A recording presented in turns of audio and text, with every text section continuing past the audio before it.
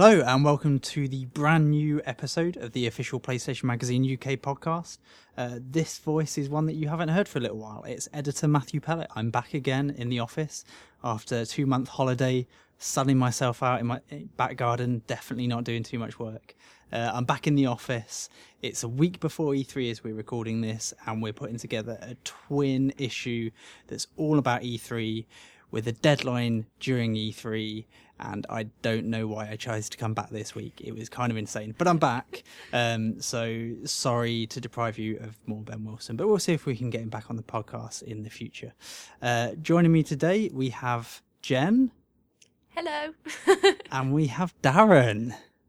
Don't see a Darren here. My name's Ben. I see a Darren. Is there a coup going on that I'm unaware of? So Ben, or as he's known in the office, Darren these days, is with us as well, and we're going to chat about lots of games.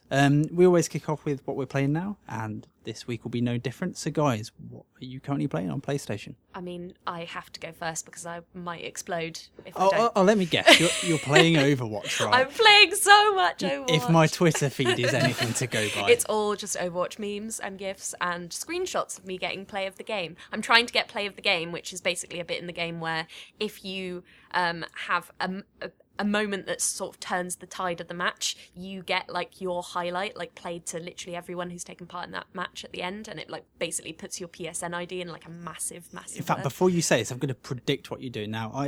Because I've been off for 2 months, like Overwatch has somewhat passed me by. I'm looking forward to getting into it at some point, but I don't own it yet. I've not really looked too much into it, but my Twitter feed seems to be nothing but Jen raving about Overwatch and pictures of plays of the game.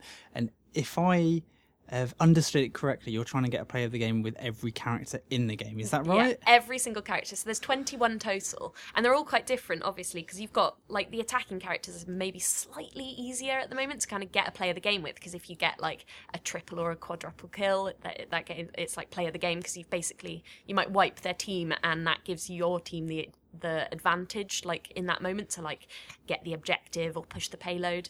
But I got one the other day with Mercy, who's a support character. So if you guys have ever played Team Fortress 2, like the medics in that game, they kind of like have healing beams, and it's their job to kind of keep teammates alive, like the more aggressive ones, while they capture the objectives. Sounds like my job with you guys in the office. Just hovering behind us being like, please don't mess it up, please don't Putting mess out it up. constant fires. Yeah, exactly, and that's her job. And Overwatch does a really great job of kind of celebrating those roles as well, and I managed to play the game with her last night by kind of like rezzing half the team. She has an ability to bring people who've recently died back to life, so I kind of res half the team, and then kind of while buffing, she can also buff damage on people as well as heal them with her beam, and buffing the other half of the team, and then we got like the second objective, and that like basically like defined the match, and I was like, yay! So it's awesome. It basically just makes you like feel awesome when you're playing the game. I think kind of like hitboxes are quite generous with like certain characters and stuff, so you kind of like people maybe who don't usually play like shooters obsessively can kind of like feel badass when they're like getting a headshot with like a sniper or something. And also it actively makes you better at the game because the sound design, and you guys might have heard a little bit about this, how some characters, if someone's like flanking you, coming up behind you, thus like one of the characters nearby will kind of automatically say behind you, or like down there's a sniper, or we need to get more towards the objective, like if you're not playing kind of tactically enough maybe.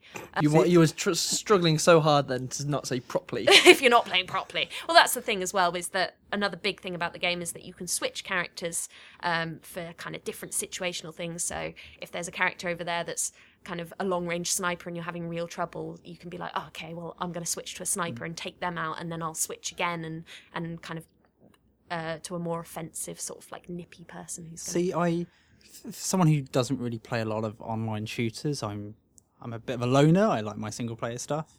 Like the idea of character switching, like I've seen a lot of people really bill this as being this big game changer. I mean, I would suggest that there are other shooters which are class based, not character based, but class based, and if you respawn you can switch your class. So to me, being an outsider looking in, that doesn't seem too different from switching classes. However, like what you're saying about like the game giving you subtle clues as to what's going on, who's around you, the situational, feeding you situational awareness that you might not necessarily be tuned into if you just come into the game. I mean, I've only just checked through your review. Now, we've got a new issue out this week. Hopefully you guys listening have already got it, or if not, you're about to get it very soon. Sadly, the review isn't in that issue because Blizzard couldn't get us code in time, and it's an online shooter, and we don't, in the rare cases where we get an opportunity to review these games early on private servers, we choose not to, because it's only really fair to put it to the test, public service against people, because we've had situations in the past where things have been on private servers and they've worked magically, and then it comes out to the public and it all crashes. I mean, we've even done it before, public servers early, which we did for Drive Club, and that was retail discs, retail PS4s, playing on the same servers as everyone else, and it ran like a dream. But then launch day came and more than 5,000 people jumped on, and suddenly it all died for many months. So we deliberately don't rush these reviews to get them right. So that's sadly why it's not in this issue. But Jen's written a fantastic review that's in the next issue, and I don't really mind us saying what it is, even though we're not out for a month. You're giving it 9 out of 10. You're giving it the Gold Award, which is like our extra special sprinkle of like definitely buy this on top. It's amazing. Yeah, everyone should be playing it, right? Absolutely. And really the only reason why, it wasn't pushing 10 boundary is that kind of it's early days for the game. People are still working out how to play. And sometimes it's a game very much about choice. And yes, you can change classes, but classes kind of have different subtleties to them. So there's some support characters who are really, I think, more of a defense character. So people are still getting their heads around that. And some people are still making some stupid choices, like picking the same character 4 times in a 5 or 6 player team. So that's kind of the only sort of niggle. But in July, I think now competitive play is going to get patched in, which was what the beta was built around, beta, and that hopefully will, for people who've kind of really invested time and kind of wanting to play more tactically rather than just getting on and shooting about, I think that's going to be where the game starts getting pushed to really, really great heights. But it's just so great to jump on and have fun anyway. And I mean, you can't deny people that.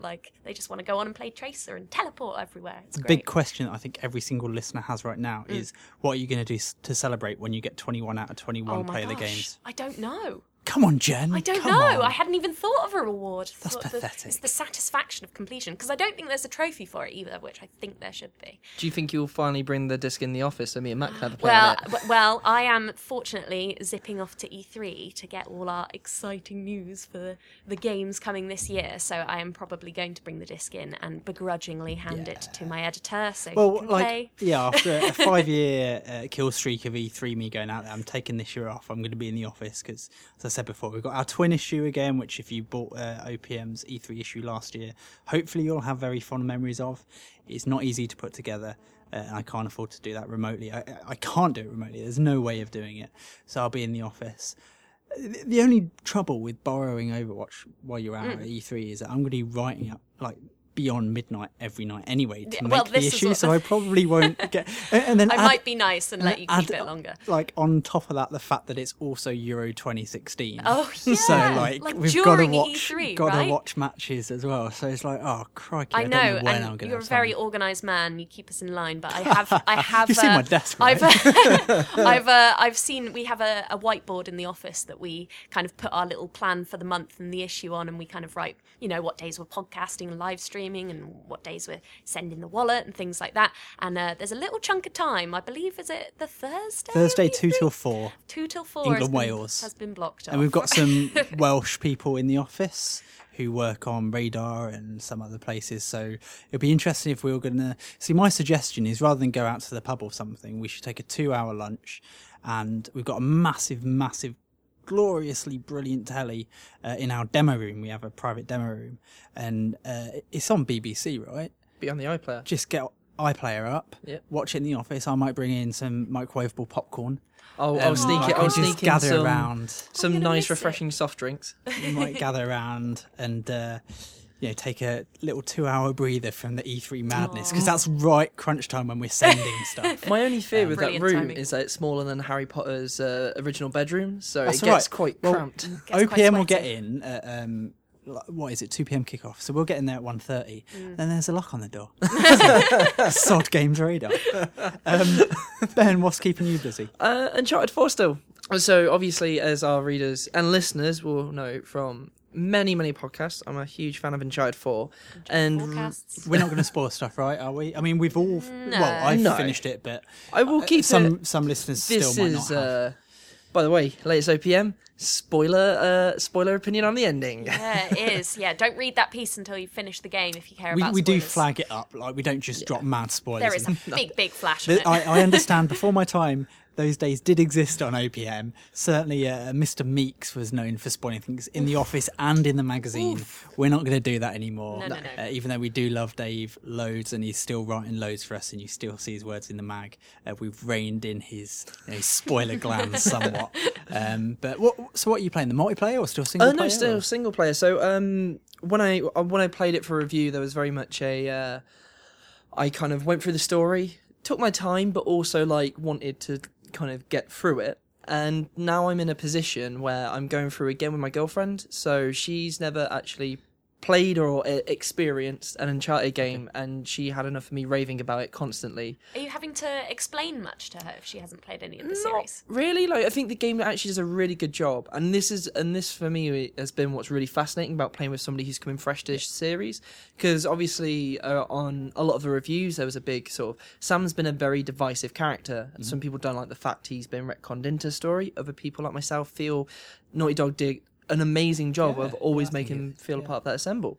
So watching like how she kind of picks up on the games and the characters and the relationships is quite fascinating. But also then the fact like I think that single player is by far and away the best sort of story on the PS4. It's also the first game I've ever sort of like finished and then gone right back into. So when I finished it, I played the entire thing through with my wife in a weekend, because we've played all of the Uncharteds together. We tend to play action and horror games together, and horror games together. And I was off at the time. I had 2 months off, obviously, and she went to work the next day, and then I booted it up just to play the epilogue again. I just wanted to experience that epilogue again. I thought it was a magical ending. Like, I'm not going to say Uncharted 4 is the perfect game, but it's the best game on PS4. It's a definite 10 out of 10. Like, I have some niggles, and I would, if I were in charge, I would have changed a couple of things, but they're really, really minor things in the grand scheme of things. And if you stack that game up against anything else right now, like, hands down, it wins. So it was really interesting from afar, like watching some of the scores come in, and not that it scored badly anywhere, but just that it was scoring the same as like a bunch of other alright games this year. And I was just like, what is wrong with like Yeah, like the eights assessments and and stuff. stuff? It didn't feel like it. By no metric is that an 8 out of 10 game. It's absolutely magical.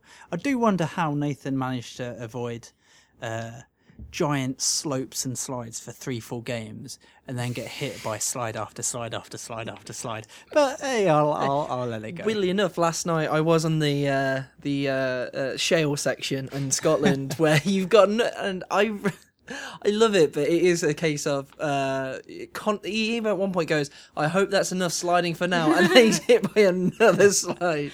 I mean, slides are to Uncharted 4 what ladders are to Metal Gear Solid 3, in particular one ladder.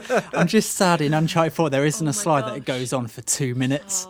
He goes down the mountain, like when he's in Madagascar, and they go out the side of the volcano. You should just slide down that entire volcano. But then the sound drops out, and like you just hear Nathan's internal dialogue as he thinks about all the people he's killed along the journey. Gosh, it's like he tots them up throughout all 4 games. It's like there was the guy on the train, there was the guy in the next carriage. That would be great. Was it 1 or 2 in the jet ski section? I just can't remember. You know what? Sod it. We're gonna, when we finish this podcast, we're gonna get the URL. We're gonna email Druckmann and Straley. We're gonna say, because before the game came out, I interviewed. Who did I interview? Go on, Ben. I've sent you the transcript. Arnie Meyer. Yeah, I did. Arnie Meyer. Of course. How could I forget that? nice one. I would have been like, what? Panic. I'm so not switched back onto work mode yet.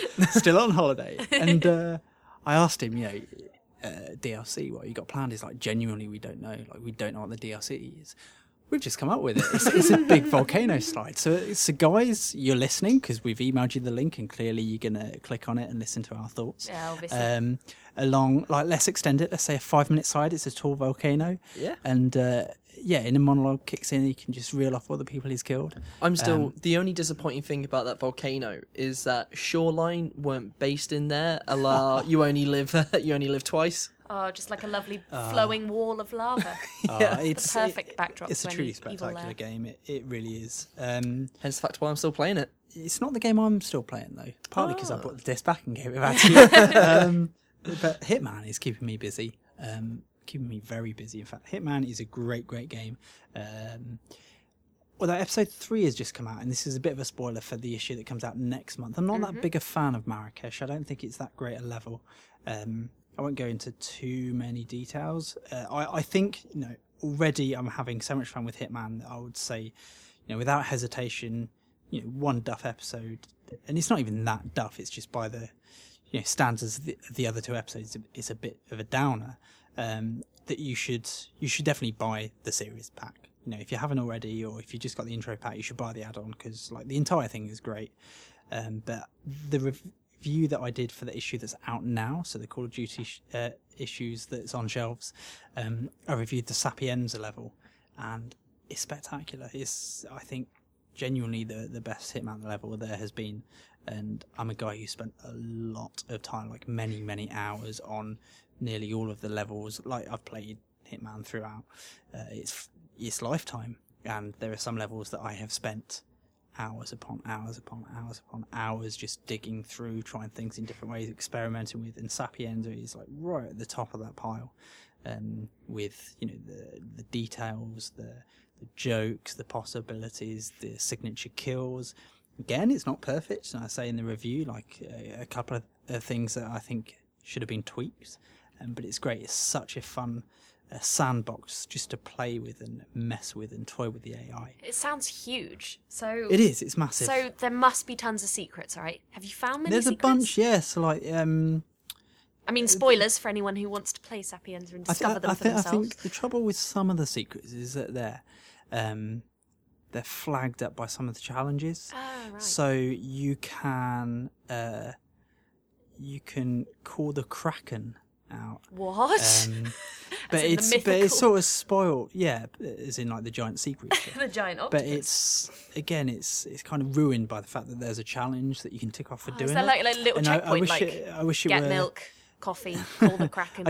Sort of. I just kind of wish it that they'd held back from doing that. Yeah. Just that it was a real shock, because it loses some of the shock value. Is there any way to turn off those prompts? Because I know there's so a the mode... prompts, yeah, so absolutely in terms of the HUD and prompts, and if you hear things, if you overhear conversations, it might come up saying, oh, there's something of interest nearby.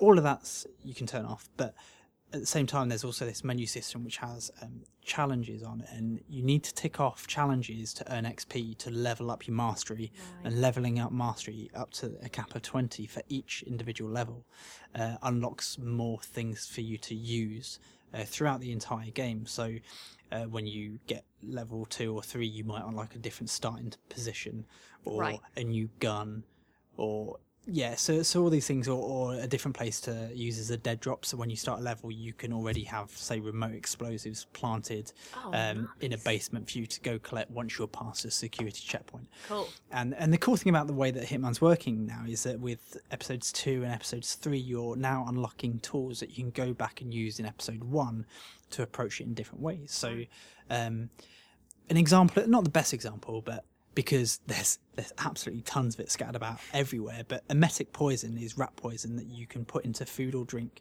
that doesn't kill people, but it makes them run to the nearest toilet and vomit. Wow. Now, in Paris, to be honest, it's all over the shops. You can pick it up and just drop it in. As long as you're disguised, just as a waiter, you can put it in someone's drink, no problem.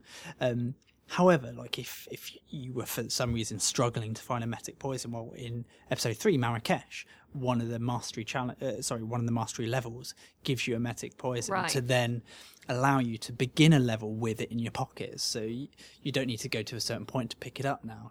If you choose to begin with emetic poison as one of your 2 pieces of kit, you can do that. And so, like, we're unlocking stuff like rubber ducks that are proximity mines and Classic. stuff. So it's really fun seeing how, you know, future episodes aren't just changing the scope of what you can do in the future, but also what you've done already in the past. You can replan your assassinations, and there are definitely ones that are. There's pieces of kit that's making the earlier stuff a lot easier to get certain kills and tick off more challenges. Because there are still some challenges that are really quite tough to get in the first couple of. So would you levels. say that kind of the new episodic format is sort of, I guess, encouraging you to... I thought maybe it would be a case of, play this level and then play it again and again and again and then Yeah. move on to the next, but you're actually kind of going back into previous ones. I am to some degree, yeah. So there is definitely a sense of every one coming out every month. You spend that month rinsing that one level, and Right. then you move on for the next month, do the next level. But, you know, there's still enough in the levels to warrant revisiting a few times. Like, I'll go back to Sapienza. I'll continue returning there for quite a while, I think. Marrakesh, I think I'll drop pretty quickly, just because it's the weakest of the lot, and there are noticeably fewer opportunities for mirth relative to right. Sapienza, despite like a massive map. It feels like there's a lot of dead zone, Right. where Sapienza, like, it's a really rich environment to play with. Yeah, because I don't want to spoil too much, but in the review you make a big point of how big it is, but then also how dense it is. Yeah, but, you know, big, as Marrakesh shows us, big doesn't always necessarily mean better. In fact, that's very close to what I wrote for my I'm strap. pretty sure, yeah. For the next episode right. as well. Maybe I should change that if I wrote the same line in this. No, because you some just got vastness doesn't necessarily mean greatness from Sapienza, but Sapienza manages to... Some of the best levels of Hitman Pass have been some of the smaller, like more contained levels, A New Life in Blood Money or Curtains Down. Like, these are levels that are relatively compact versus like the Mardi... Well, a lot of people like the Mardi Gras level. I was actually less impressed with it. But like these small little areas, the prologue level in the new Hitman is a perfect example. The little setup on the boat is tiny, but that feels a bit more creative than a lot of Marrakesh, to be honest with you. So yeah, lots of reason to go back. One of the other big reasons to go back, though, is the elusive targets. I'm having a lot of fun with those. So for people who haven't played Hitman yet, it's a live game in inverted commas, so they can change things up, and they've already patched some stuff, which has been really handy. But they're now beginning to introduce these things called elusive targets, and what these are people who they drop into a level on a certain day, they're live for 48 hours, and it's a bit of a misnomer to say you've got one chance to kill them, because actually up until the point you kill them, you can restart the level and replan. Oh, right, okay, so it's not like a one and done, so like it's if not you like fail. you press start and then that's it. Okay. You can actually, up to a point, restart, although they've teased that there are going to be other factors that can fail you and you won't be able to restart. But when you kill them, like when they're dead, like something kicks in, like with the save system, and you can no longer save, you can't save at all with elusive targets, but you can no longer restart it, replan. And So once you actually kill them, once you've then... killed them, Wow. then you've got to So you like can- finish up the level, and what score you've got, that's your Oh, score man. forever. Yeah, so it's only like fumbles like previous to the murder that you can go, I better restart. And to be honest, they need to really make that quite strict as well, because you can get away with quite a lot at the start where I think should be a bit more pressure. So it'll just be finished by the time this goes live, but they've just announced it this morning, the third elusive target, so I just can't wait to go home and play this elusive target now. So they drop in the level, they don't show you where, but there's a little briefing video that if you know the level, or you get a very clear understanding of where they're going to be. If you don't know the level, then somewhere like Sapienza, you could wander around for 40 minutes and not find them. Wow. But it's pretty obvious Yeah, you can if you see put time into it. landmarks, I guess, yeah. Exactly. And you go in, you need to effectively monitor them and figure out a way to kill them. And for me, like, figure out a way to silent assassin them, because I want to get silent assassins throughout. And you actually do tick off challenges for A, killing them, and B, getting silent assassins. And so far I've got the 2 out of the first 2. And I just don't... The pressure for me is like dropping that, Because not having... you're on that hot streak now. Exactly. You've got to keep it going. Keep it Exactly. rolling. Oh my gosh. So it's a really, really cool idea. It's executed okay. It's not perfect. I think the problem that I've had so far, and looking at the briefing video for this third one, it looks to be the same as well, is that the targets are all heavily bodyguarded, but a bit too much. And actually, like, the easiest way of doing it seems, with a Silent Assassin rating, seems to be cheesing the game a bit and just like using distraction methods such as coins to drag guards away. Like, the first one was just single guard, it was 2 guards for the second one, like one at a time, knock them out, put them in the so box. it's like the same thing all the time. Yeah, whereas like craftier, more creative kills, although they feel more satisfying to do, won't necessarily get you the better scores, Right. and therefore should be avoided. So, for instance, in Sapienza, the second elusive target, the first for Sapienza, was the Congressman, and he was in the mansion, and it was kind of randomised in the sense that I think there were one of 3 possibilities when you first get to him, because stuff in Hitman is kind of proximity triggered. Things won't take effect until you're in that region. Okay. So you go to the mansion, you see him, and he'll either go to like a drawing room, so with a sea view, he'll go to a library, or go downstairs to the basement, and then depending on what one he did, he'll do the other one, then the other one. Okay. He'll do this lap. Like can So he'll just go. lap. Right. Yeah. So, but which one he does first seemed to be random as far as I could tell. And there was, when he was in the main foyer, walking between, you could shoot a chandelier to drop on him. The trouble is, it would also drop on the nearby butler, and to get a Silent Assassin, even though that would be counted as an accidental kill, you can't kill non-target NPCs and retain Silent Assassin score. Yeah. So it's like, well, I could do it and get away with it, but I wouldn't get a Silent Assassin. One of the things, I said it before, emetic poison, so you can do that, make him run to the toilets and throw up. They put in like a glass of wine that he went and sniffed and drank from. So it's like, brilliant. So I'll poison this glass. So it was really sneaky, but I managed to do it, get past guards to do it. And sure enough, he ran to the toilet. So I was hiding in the toilets, and he came in, and I was going to kill him. And then his guards followed him into the toilets. And there was the actual toilet? There was a really awkward moment where I'm standing there dressed. I was dressed as a chef or a kitchen assistant. It's like evening. And I'm kind of just like stroking my chin. And there are 2 guards who are standing there, arms crossed. And the 3 of us are just staring at this congressman who's like vomiting his chucking guts up. his guts into the toilet. This goes on for about 30 seconds. It's like a brief nod. Near enough, yeah, nodding. You're right. And then he stands up. He pats down his shirt. There's a bit of puke on it. He just strolls out and commences his lap. Oh, no. and it's just like... Did you then get him on the second lap, some more rat poison I think in the at that drink? point I would just snap and I'd just pull out the gun and just be like... I was like, come on. Anyway, I managed to do it. This is where it's confession time. I was doing that on a practice run on a different profile. So that when I do it on my profile, I don't mind. In fact, I write about it in the next Now Playing. Oh, you've got all these ghost accounts. He says that now. I'm going to write about it in the next. No, it's in. Like, you guys can go up to the office and read it. Yeah, you will have to get our latest issue for Matt's full confession. Yeah. This But, despicable crime. But it's fun. But it could be better. They need to ease off the like relentless bodyguards who like just don't understand personal space. They're called elusive targets. In my mind, that makes me think that they're like extra sneaky and they're kind of aware of you and they're hiding. Like, you know what, elusive, it's like heavily guarded targets. Come on. That would be good. Yeah, like a hide and seek in Sapienza. Maybe time challenges. If they've kind of...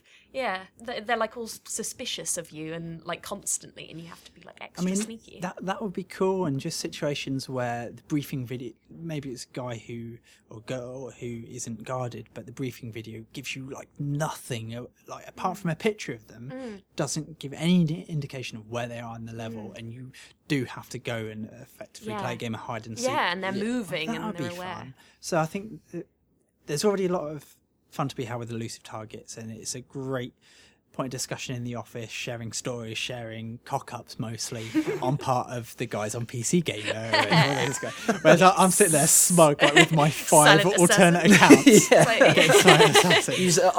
your PS4 now, there's 16 different users, 1 to 15. I think genuinely there are Patty 4. Mellet. Like with the second one, I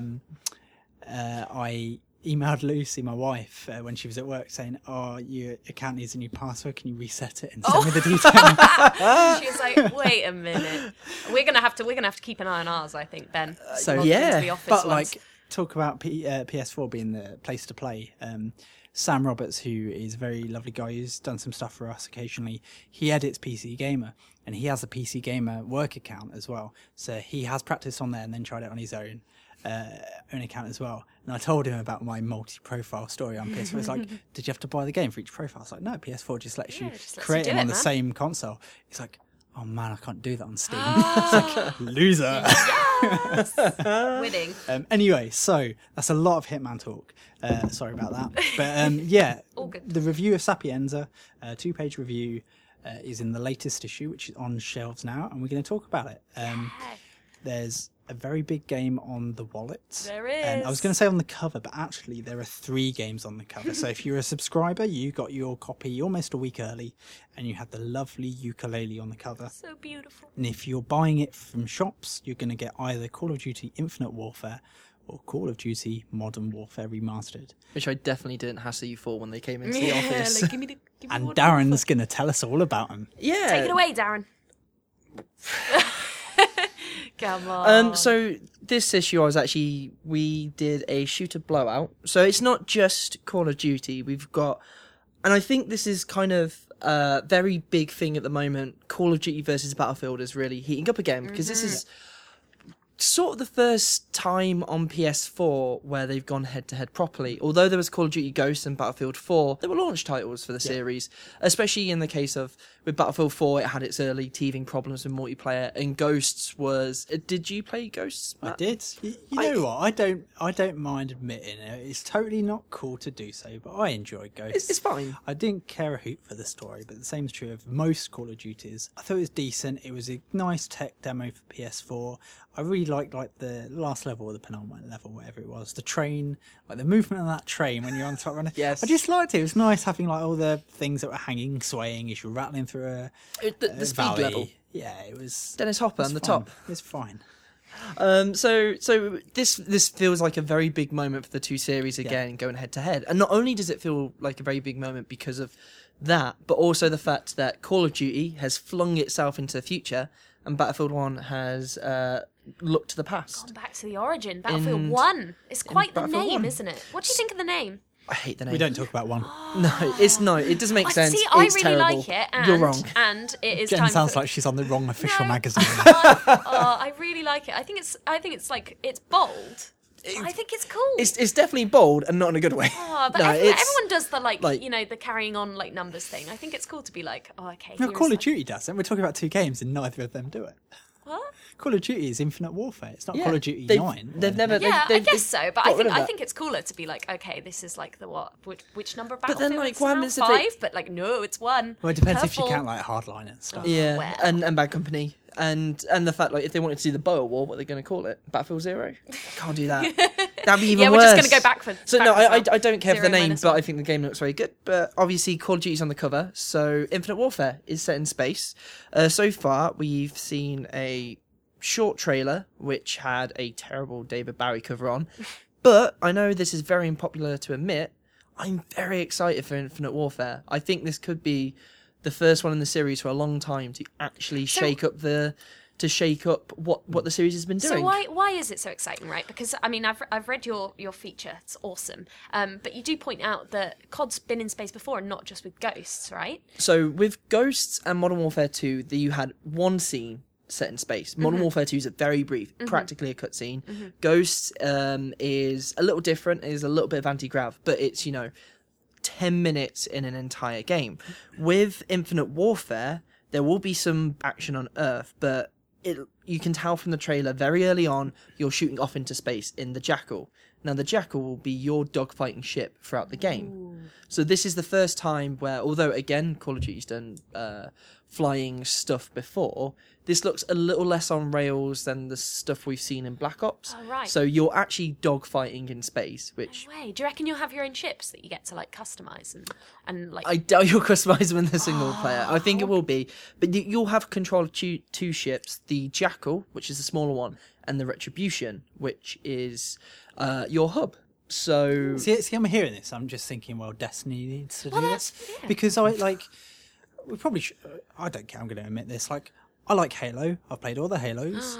And was it Reach that had dogfighting in space? That was great. Like Bungie. Why on Bungie earth do we not have dogfighting in Destiny? It'd be amazing. I was absolutely convinced, like in the run up to Destiny, All they are with is all like the vanity ships items. that you get, Yeah. it's all like the they're loading screens of definitely- your ship. Yeah, they're definitely gonna have to have like dogfighting in space in their mind, and they haven't yet, but they've done it in their past. And this kind of stuff is Activision, so it's the same company. They can share tech if they want. It just, to me, they need to be doing that in Destiny Funny 2 as you well. should say share tech, because there's a quote on the reveal stream, which I'm surprised not that many people have picked up on. When one of the guys said, like we've been sharing tech with a single player guy, so we have the tech of the Jackal. So could that mean like dogfighting in the multiplayer? Oh my Nothing's gosh. confirmed, but if that happens, That sounds like you just confirmed it. Yeah. no, definitely Ventara not confirms confirmed. This is 100% confirmed. this is all theory. Look at him backpedaling. I'm just saying it's in the feature as well. But this is why, like with Black Ops 3, had a very unique structure for Call of Duty with your hub worlds, and it feels like they're building on this in the Retribution.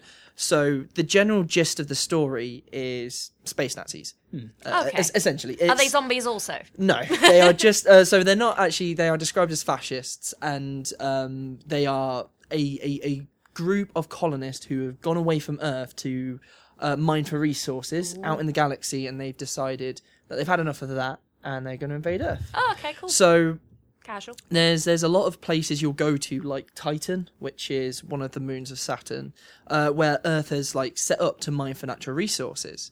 So it reminded me, like the story from the way it's been described so far reminds me a lot of the original Killzone. Humanity's like twisted, distorted brother coming back to haunt it. So I'm down to clown with that. Pretty gritty then, I guess. But another thing that hasn't really cropped up as well is that Jacob Minkoff and Taylor Karasaki are guys who worked on Naughty Dog, worked on The Last of Us, Uncharted 2. They joined Infinity Ward to work on this game. Oh, wow. All of a sudden, you've got like a company who are two guys who have worked on some industry standard-setting single-player campaigns, moving to a series that is kind of, although it's been doing like fine work for the last few years. Again, another unpopular opinion, but Call of Duty campaigns are a lot of fun to play. You know what? I was gonna say, I'm 2 years behind in my Call of Duty. So ever since Call of Duty 2, have been playing every Call of Duty on Veteran. The one exception, so Call of Duty 3, which was Treyarch's first episode, was a bit pap. I gave up halfway through on that. But the rest I've done on Veteran, barring, it's so many disclaimers. Black Ops 2, which I was reviewing at an event for a few days, and I didn't want to run the risk of not seeing the credits, because we have like you need to finish the game, see the credits policy before we stick a score on a game. Not everyone does.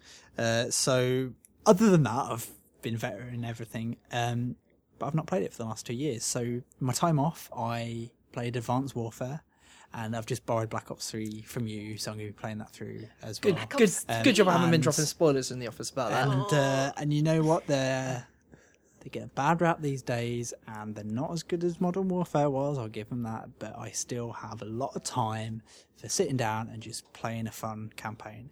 Advanced Warfare, I had a right old time with it. I really enjoyed it. They've got the art of that sort of 6 to 8 hour campaign, just barreling on through set There's pieces some to a duff T. stuff. Like there's that bit where you're driving up to the Golden Gate Bridge, and it was so poorly executed.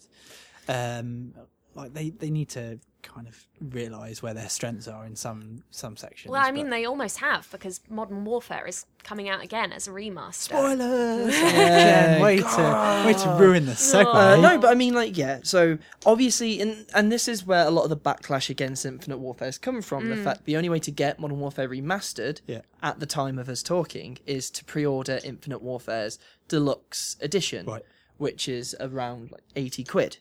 So I completely understand. That's like 2 full-price games, yeah. Yeah, and it's transparent in terms of Activision saying, you want Modern Warfare, you're going to have to get the new one. But on the other hand, like if you're Modern Warfare. yeah, that's pretty much it. Like Modern Warfare, pretty legendary. I really don't think you can overstate just how important Modern Warfare is to modern shooters. In terms of its campaign is industry defining, its multiplayer is industry defining. Like, this was a ground zero moment. So give me like the few points that basically makes Modern Warfare like just industry defining. Have you not played it, Jim? No, I'm not. Holy I'm crap. not huge into my COD. I played. Can we not just give her a copy of the game and say you have to I play would it totally as play it. homework? How long's the campaign? Like It's not 8 hours? 7 hours. Like, I would, Maybe a touch longer I would than love that. to play it because I just it's reverential tones like all the way about Modern Like, Warfare, and I've only ever played a little bit of like zombies mode where you're like boarding up windows and that's shooting Nazi like zombies. not Modern That's what Warfare. it was. Yeah, that I've played loads of World War with my cousins. World at I War just is didn't. poor, I poor was just like, why would anyone Yeah. play this? So Modern Warfare came out a few months after I first joined the industry in 2007, and it was like a definitive moment for sure for shooters, and it was really noticeable. Like, the entire shooter genre changed after Modern Warfare, like it changed after the original Halo on the first Xbox, which introduced 2 weapon systems, offhand grenades, a bunch of other stuff. Half-Life was pretty influential, but if you talk about 3 or 4 of the biggest like shooters of all time for influencing the market, Modern Warfare was the one that changed everything. I mean, it's the one where you had snap to zoom, so like going down the iron sights pretty quickly. Even now, I'm surprised it's kind of gone away. But shooting through cardboard to hit people, so shooting through walls, that was in Modern you Warfare. can do that in Rainbow Six and stuff. You could I'm flimsy I'm- objects. Yeah, but I'm going to challenge that was the first to do that. I don't believe for a second. Like, I if don't you think go it was the back to, first, like, but I some- remember it being a moment. Like, when I think really you're talking about directed levels are like they're all gillied up. Yeah. Which Oh, is that's an when exercise. you're in the ghillie suit, That's right? an exercise Yeah. in restraint where actually you don't fire a weapon until the sniping section at the end, and it like no shooter really. Maybe Valve with Half-Life when you're walking through City 17 at the start of Half-Life 2, or you starting your day at work for the start of Half-Life. Other than that, there weren't really many that would exercise that restraint.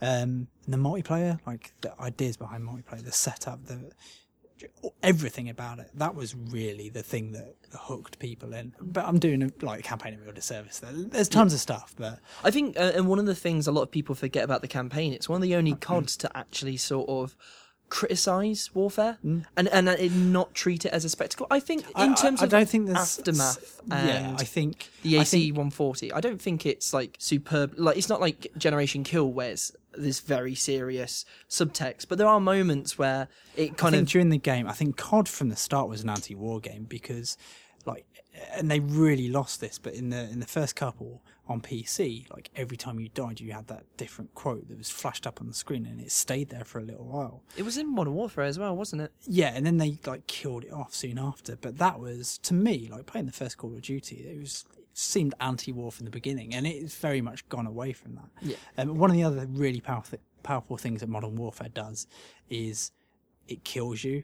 And I don't want to really say any more than that until you play it, but there are a couple no spoilers, 'cause Like, I'm gonna play there's this. certainly one scene in particular that's just so memorable. I mean, off the bat, there's like 2 moments which I can think of, again without spoiling it, but even then, to go back to the multiplayer, and this is slightly different because of being an absolute fetus. I was still at secondary school when Modern Warfare came out, but I remember it was almost overnight from, oh, you play games, you're a nerd, to every single person getting an Xbox or PS3 to play Modern Warfare. Overnight, the entire school would go home, go online, and you would play. 18-year-olds at the school. Every 18-year-old. Of course, I think it was a of 16 course. plus back then. Oh my goodness. But it's like it was one of those moments where I was just at the right age to really see how completely it made gamers out of a lot of people. And even now, like people go, I'm not really a gamer, I just play Call of COD, Duty yeah, and FIFA. yeah, and but FIFA. like that's where it But- comes from. Like, But that's like completely legitimate. That's it. It's like those are the games that have defined a whole generation. So currently, like, there's a big battle, as you alluded to earlier,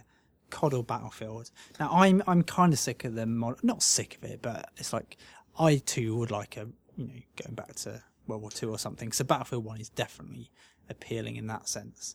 And the trailer was astonishing. Like the Battlefield 1 trailer pretty looks crazy. brilliant. the But game looks great. But what I would say about this, from the outside looking in, I deliberately stepped back for a couple of months.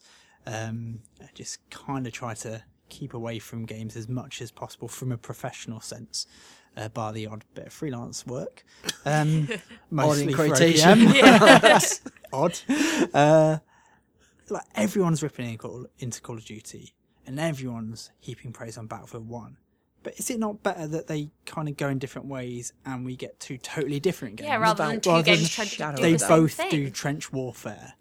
Like, you can now play both and enjoy both for different experiences rather than it being one's a retread of the other but isn't quite as good. And also along those lines is that everyone criticises COD, like the campaign, all the time now, where COD's, even at its worst hour, still has an enjoyable few hours campaign.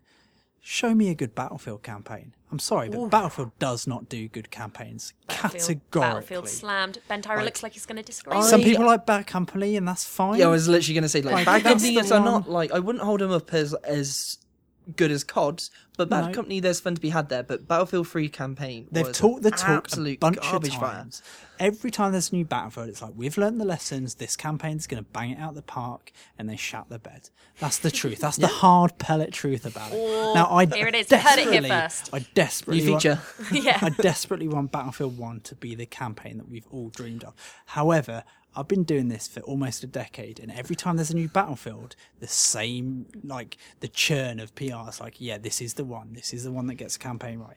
All the same previews written, this is the one that nails the campaign. And then the reviews come out, it's like, campaign's a bit disappointing, but once again, Battlefield's multiplayer is where it's at. I don't want that with Battlefield 1, just get it right. Well, the concept for it is so strong, this kind of World War One concept. But That feels like half the battle. So Yeah. it's like, you know what? I'm interested. excited for it. Yeah. I'm definitely excited for Yeah. it. Just just do it. do a decent job. Yeah. And So, this is the part where we get into the meat of Battlefield 1, and I'm with you guys. I think Battlefield 1's setting is fantastic, and it's interesting we talk about the campaign and the anti-warness of early Call of Duties, because you cannot do a World War One game that isn't anti-war. This is the thing, and it seems so. It's like, how are you going to pull off a game about World War one of the most horrific, sort of pointless wars in history? Pointless Already wars. they are we're already talking up, and having spoken to Lars Gustafsson, who some of his quotes will be in this issue. He was talking about how melee combat is going to be a big deal, and one of the things, paraphrasing him here, obviously, is that this was a time when you would still go over a trench and go in with nothing but a mace, and that was still a viable option, a viable tactic. So they are talking the talk about putting this front and center in terms of being willing to get physical. I mean, one of your weapons is a shovel. Oh yeah, no. You're going to get a shovel to smack people about in the face. Yeah. Already, I'm talking about anti-war, and yet talking about killing people in the face in those terms. But yeah, it's going to be such a difficult tightrope to walk in making a game that kind of has Battlefield what people want. Battlefield explosions, its dynamically changing levels, while also being able to keep in this fact that World War One is one of the grimmest wars in history, one where technology was changing so fast. Really difficult thing to do. I'm not quite sure how it was going to happen. I think a lot of us thought when we were first hearing stuff about Battlefield 1, we were like, is it going to be some sort of futuristic kind of there was slant talk on it? And when they first, it was interesting as well, because one outlet, when the first leak of the Battlefield 1 cover, they went, alternate history confirmed. Yeah. And then We it was were like, oh, yeah. no, this is straight World War Which One. seems more confusing to me. I feel like alt history, you'd have so much more scope to kind of... And you'd have much more leeway with making it not Airhead, but certainly a much more a Michael Bay-esque experience. And they're talking a lot of that up, you can get in a tank and do this and that, and there is very much you can be on horses, and there is very much a celebratory aspect to it. It's I think it's a real challenge to be able to kind of if they're going to go proper true to history like they're saying they are. It's be difficult. Again, I need to sit down and pour through all the stuff. But we've had many World War II games. I see it leaning heavily on what was proven to work for World War II. I can't really. I know maybe they will do with stuff like the Somme. I mean, that would be utterly harrowing. Maybe they'll do it in a modern warfare style approach and just have you going over the top to inevitable death, and that just being a short thing that's in it, only to really make you stop and think about what happened in our past. It's tricky because I know it's 100 years ago now, but still it feels like, you know, relative. We won't have immediate relatives who are still around who were involved in it, but still family stories that are still you know, alive about that era, and it's just like I feel uncomfortable to play that like in an entertainment product. Over World War II is that it was such kind of a needless war in the end, and like everyone's so aware of that now, and that, like, it feels like it's going to be like almost a weird meta commentary on kind of violence. I don't know. It's weird, man. I mean, this is one of the big things, and it's why, like, and I think this is not to do a disservice to Battlefield 1. Like, I'm extremely excited to play this game. Like, DICE have proven time and time again they know how to make a multiplayer shooter, but I'm fully on board with what you guys are saying about how do you address such a horrible moment in history while still entertaining people enough to keep on playing, rather than doing the thing you would do presented with this is like, no, thank you. That is enough. Enough harrowing death for me today. Oh man, I remember playing was it the D-Day level it was Allied Assault? I think it was on PC. The D-Day opening that. Ooh. I remember doing that. I believe that is a nice little mention of your debate entry there as well. Yeah, Medal of Honor. I do want a new Medal of Honor. I don't know why. Like, I think it probably is Anyone just... who played the last game don't know why either. I think it probably is just nostalgia. But let's wrap up this debate now. Jen, Battlefield or COD? Which one of the two is sounding more exciting? And we're gonna take Modern Warfare out of the equation here, because that's a known quantity. Yeah. Infinite Warfare or Battlefield 1. Yeah, just as someone who hasn't really got so much prior knowledge of shooters, I'm probably gonna say COD, which is weird. I mean, probably because you kind of build it to me like it's kind of like Destiny now. Matt built it to you like it's kind of like Destiny. Maybe there's dogfighting. Yeah, no, I would just definitely pick COD. Like, I think even the trailer, bar the music, which I thought was pants. The trailer to me looked really exciting, and I'm excited about Battlefield, but there is that cloud of, how are they going to quite pull it off? I'm not quite sold yet, but could come out and probably balance it perfectly. I don't know. You've written about both. I'm typically a COD player, and I think this year is going to be the same. I will definitely play both. Yeah. And I think Battlefield 1's certainly its setting is obviously, as we've already seen, the debate between us. It's more interesting. But with Call of Duty, I think quietly they're assembling a really, really good Call of Duty this year. And it's such a shame that a lot of the reaction has been backlash against a very poor pre-order policy. Yeah. But I can't wait for Infinite Warfare. It seems like they're keeping quite a lot of secrets quite well as well. Very, very quiet about stuff. And I think, you've said this before about games, the more you can keep secret and a surprise, the better it's going to be. I'm going to be Mr. Contrarian, but it's a risk. So I know that COD, in spite of it doing loads of different things, I still see it as a known quantity. I know that I'm going to have fun with it. I know it's dependable in that sense. Whereas Battlefield, I can't guarantee that I am, but it's really exciting me. Destiny still, well, not still, because I've not played it in months, but Destiny pushes my space buttons, and I'm not saying that COD can't do that as well, but nothing's pushing the buttons for me that Battlefield 1 is currently. So of the two, I'll play both, and I know that I'll love COD, and I don't know that I'll love Battlefield 1. However, at this point in time, Battlefield 1 is the one that I'm more interested in. Well, and that's the thing. That's the one where, to be honest, COD sounds more exciting to me, and I want more space. I want more space buttons to push. But the idea where I'm hearing about Battlefield 1, and I'm I don't know if I can not play this game, because I just want to see what is going to happen. No, Jen, you've just told us you've got space buttons. Space buttons, I do. You've also got platformer buttons. I've got all the buttons. I've got so many buttons. So how did our third cover feature, Yooka-Laylee, push your platformer buttons this month? Well, the thing about Yooka-Laylee is that it is... Playtonics are taking care of it, right? Playtonic Games are taking care of it. They've had, I think, the most funded UK Kickstarter of all time behind this game. Just for people who aren't in the know, especially this being a PlayStation mag, PlayStation heritage, Playtonic is a small independent studio that was essentially not risen from the ashes, because Rare's not dead. Depending on who you speak with. No, I take that back. Rare, I've got a lot of love for Rare, but it was a splinter group of developers who left Rare to start their own studio, and these are guys who worked on Banjo-Kazooie, Conker's Bad Fur Day, Conker, more recent stuff, Grab by the Ghoulies, all that stuff. Yeah. But it's very much... They broke away, and their intention was to go make a classic 3D platformer of the N64 era, let's be honest, because they weren't getting that opportunity. Yeah. They went to Kickstarter with Yooka-Laylee. Tons of people funded it. It exploded. I went up to the studio shortly after just to see like little sandbox area they were toying with and to chat with the team.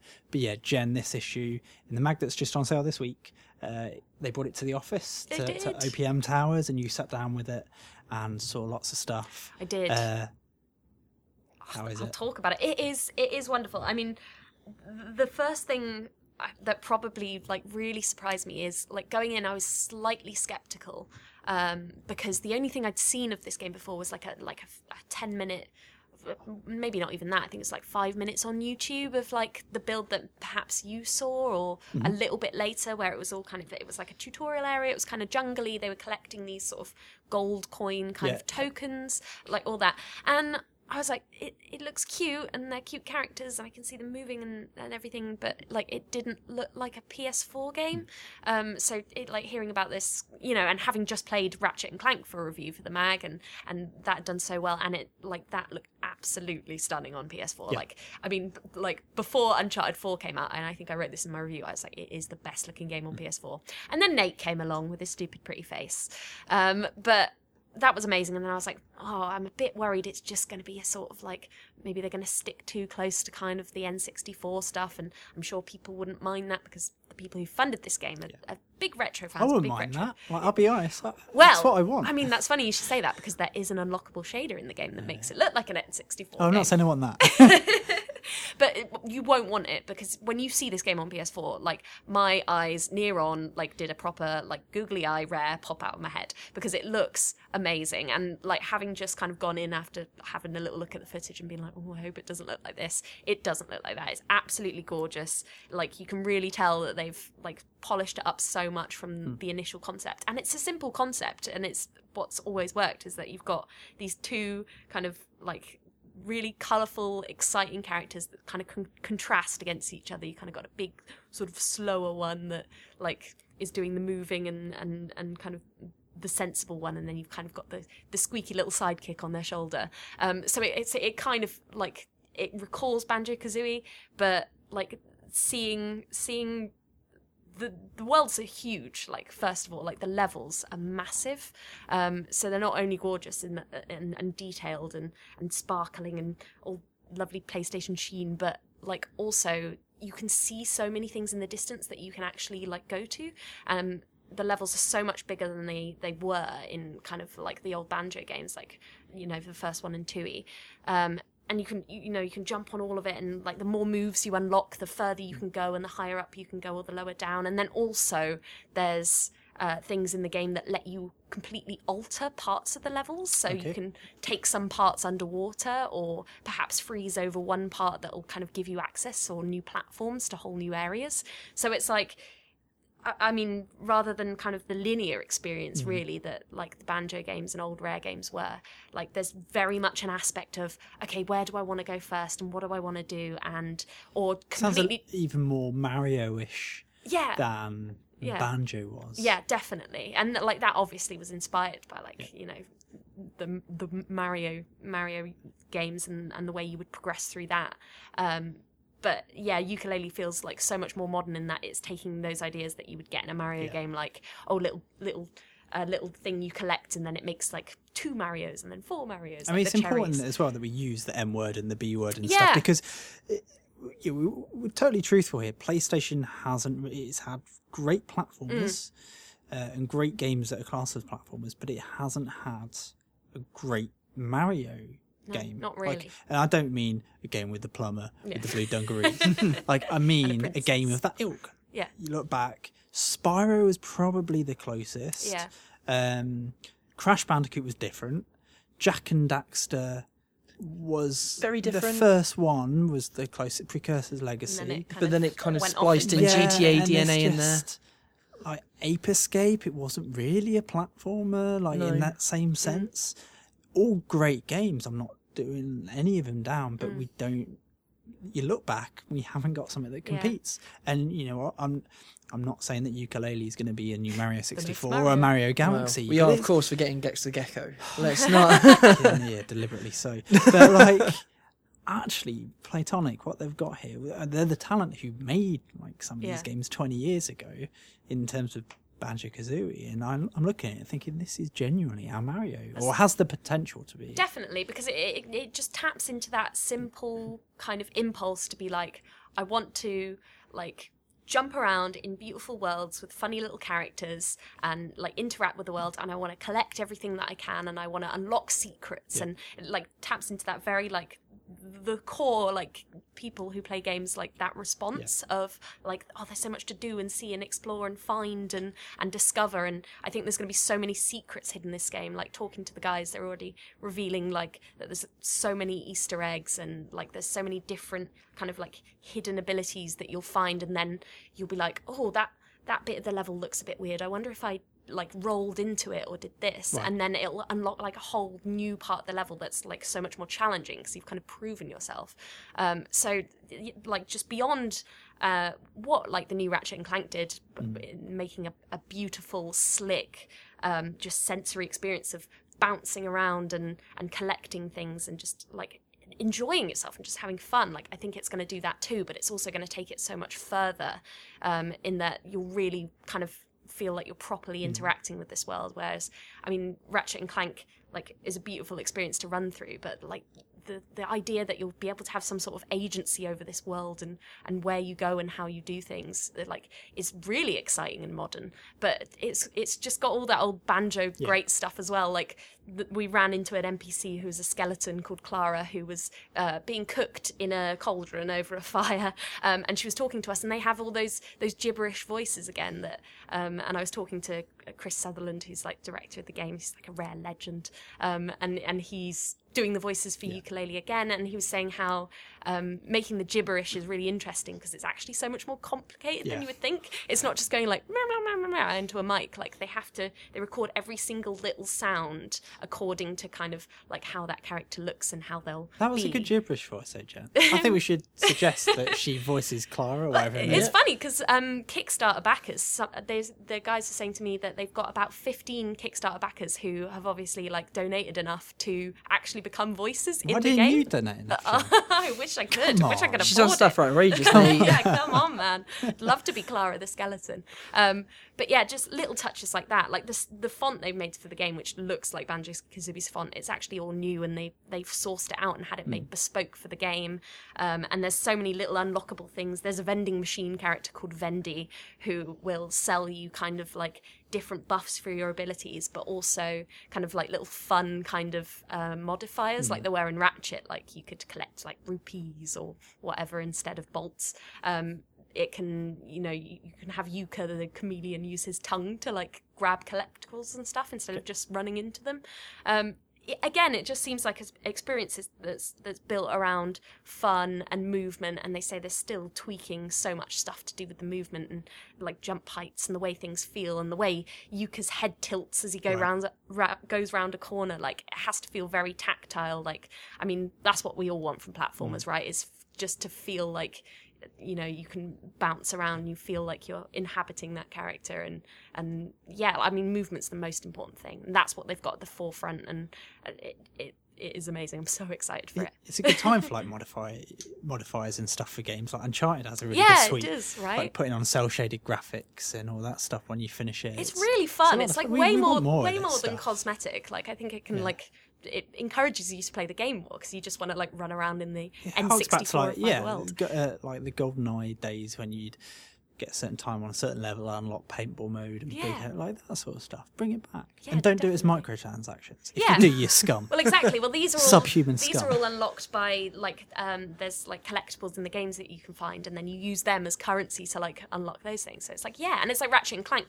That's what the gold bolts are used for now. It's not for the weapons. It's for modifiers. I think that's such a cool way to do it. So definitely check out in the latest issue, Call of Duty issue, Jen's feature on Yooka-Laylee. It's a really good feature. he says, having not read it yet. Hey, I'm only just back. There's lots of kind of fun little things that I've noticed, and I had a great interview with Chris Sutherland where I really sort of quizzed him on some of the stuff that will be in the game and kind of their personal approach on how they make Yooka-Laylee kind of fresh off the back of Banjo. You know, they know everyone kind of wants Banjo 3, but like this is something new and something even more exciting. And I think, yeah, it was super exciting talking to them. You can read all of it in the issue. It's so good. Like we're going to do more stuff on Yooka-Laylee as well in the future of OPM. There's something that we're working on with the team currently that I can't talk about just because it isn't confirmed yet. There are contracts that need to be signed. Like that's how serious a thing it is. But we're hoping to cook up something really, really, really special for OPM readers. The game's delay to 2017 has shifted things somewhat. We were looking at the next couple of months, but conversations are to be had. But I'll update you in a future podcast as to what that might be. It's all very cryptic, but it's really frigging cool. Like if you care about not just Yooka-Laylee, but the heritage of the studio it came from and the memories of N64 platforming, Oh my and goodness. I'll say no more. Oh my goodness. Then we're going to do something that's going to blow your socks off. Get ready for some more light bar decals. Oh my goodness. Oh, that is so exciting.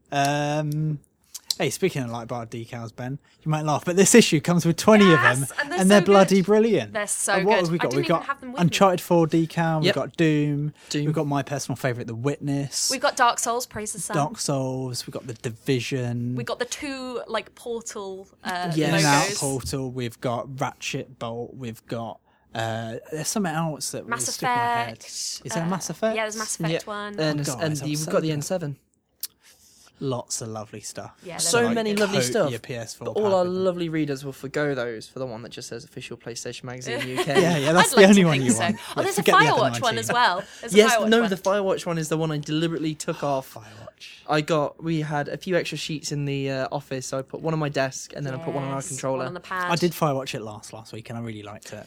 I really enjoyed it. See, this is the thing, because I gave my Firewatch light bar decal to Bentira because for me, I didn't actually like the game too much, and Ben haven't loves even it. had this conversation yet, but Oh no, my because you were out of the office when you finished Firewatch, but me and Yeah. Jenna had this conversation ages ago. But Matt Gilman's Games Master editor. Matt Gilman is on my side. He thinks the story is shonkily he done. also hates Life is Strange. That's so. true. So Yeah. I can't What believe does anything Gilman he says. know? Like, I'm on my own here. forget Gilman. Like, No. it's all about OPM. Yeah, I won't go too much. We won't go too much into it because Oh, I we want need to talk hash spoilers. this out, guys. We But I need know to what the hash rest of the this out. afternoon after this Yeah, podcast no, it's- recording is going to be. It's fine. I just loved it. It's a nice little game to escape in. Again, sit down, play it through with the wife. It's a perfect game for that. I would Just enjoy say, it yeah, I together. would definitely say, like, what, 15 quid maybe on the store? I bought Something it in like the sale. that. It was down to like 11 quid, and I got Yeah. it with the background as well. from Yeah, the I mean, PS4. I didn't. Oh, that worth it just that Oh, background. that dynamic Yeah. background is amazing. I mean, like even though I personally kind of felt it dropped off towards the end, like I think it's still a great game. The writing in it is Yeah. probably the Well, best I mean- writing I mean, I've that's- ever that's- had since Portal. That's what I for played me. it for. Like, Yeah. you say it dropped off. I say it became something different, and I don't mind what it became. Right, It became yeah. a different game. I think I had But- expectations. But I still yeah. had like a small part of me mourned for the game I thought it was going That's to be. exactly what I had. And it just yeah. depends on like whether you're prepared for that and whether you have time for the game it becomes. And Definitely, I think the game yeah. it becomes is actually closer to Life is Strange, to be honest. Yeah, where it just goes. pure narrative Yeah. and like less exploration. And I thought it was a shame because I was looking forward to being the explorer, Yeah. and it didn't give me that opportunity. I think I never quite got over that with that. or not in a sense that.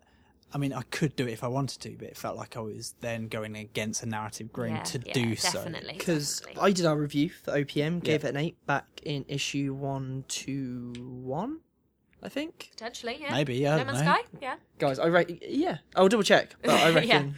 But it is interesting hearing you both talk about how you kind of mourn for the game. It wasn't like for me. My big issue with the game was I think it went in a direction in the middle of the game which I wasn't too on board with. But that ending and that final stretch like completely brought rubbish, me mate. back around. But also in terms of you talking about exploring.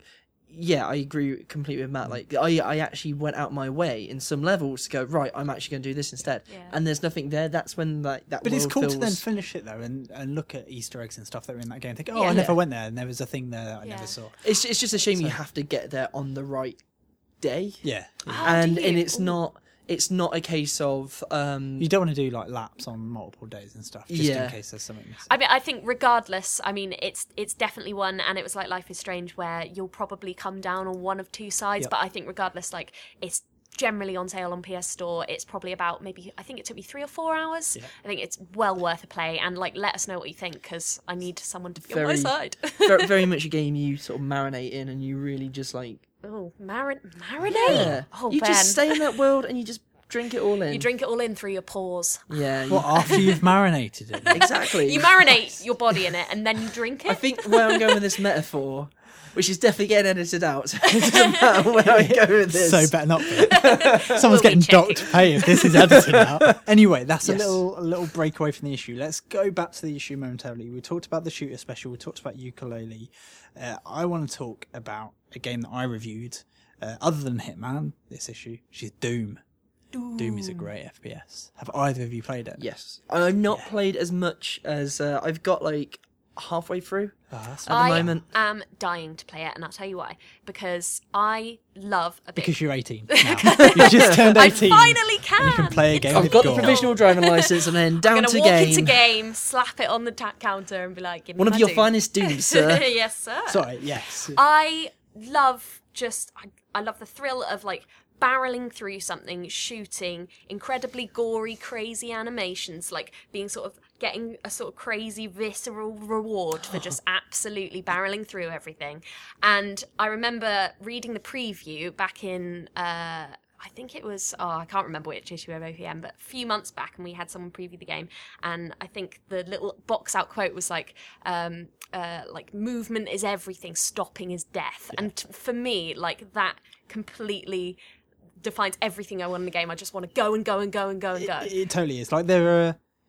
This is a line I've already said like twice on the podcast. I say it again. It's not perfect. I will change a couple of things about it. Like, it doesn't always do like the big arena thing that like it could do with more bigger arenas and just chucking everything at once rather than slightly smaller areas and then 3 or 4 waves of things spawning in. I think that's a bit of a shame. Maybe something to rectify in the sequel. There will definitely be a sequel to that because it's gone down so well.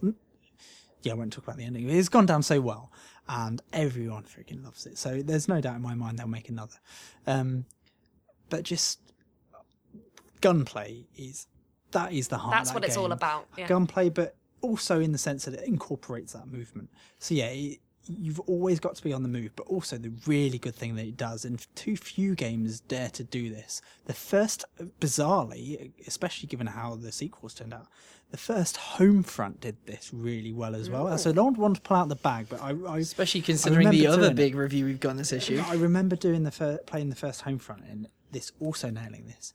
It gives you a bunch of guns, or, well, Homefront didn't give you the guns. In Doom, you collect them, you keep them. Homefront, you didn't. But there's opportunity to use a bunch of guns, whether it's picking up or in your inventory. And the ammo counts are all really low. Oh, so And what that means is that you're forever swapping weapons. In Doom, it means you're changing your weapon wheel around. In Homefront, it meant you were dropping your gun and picking up something else from a dead body.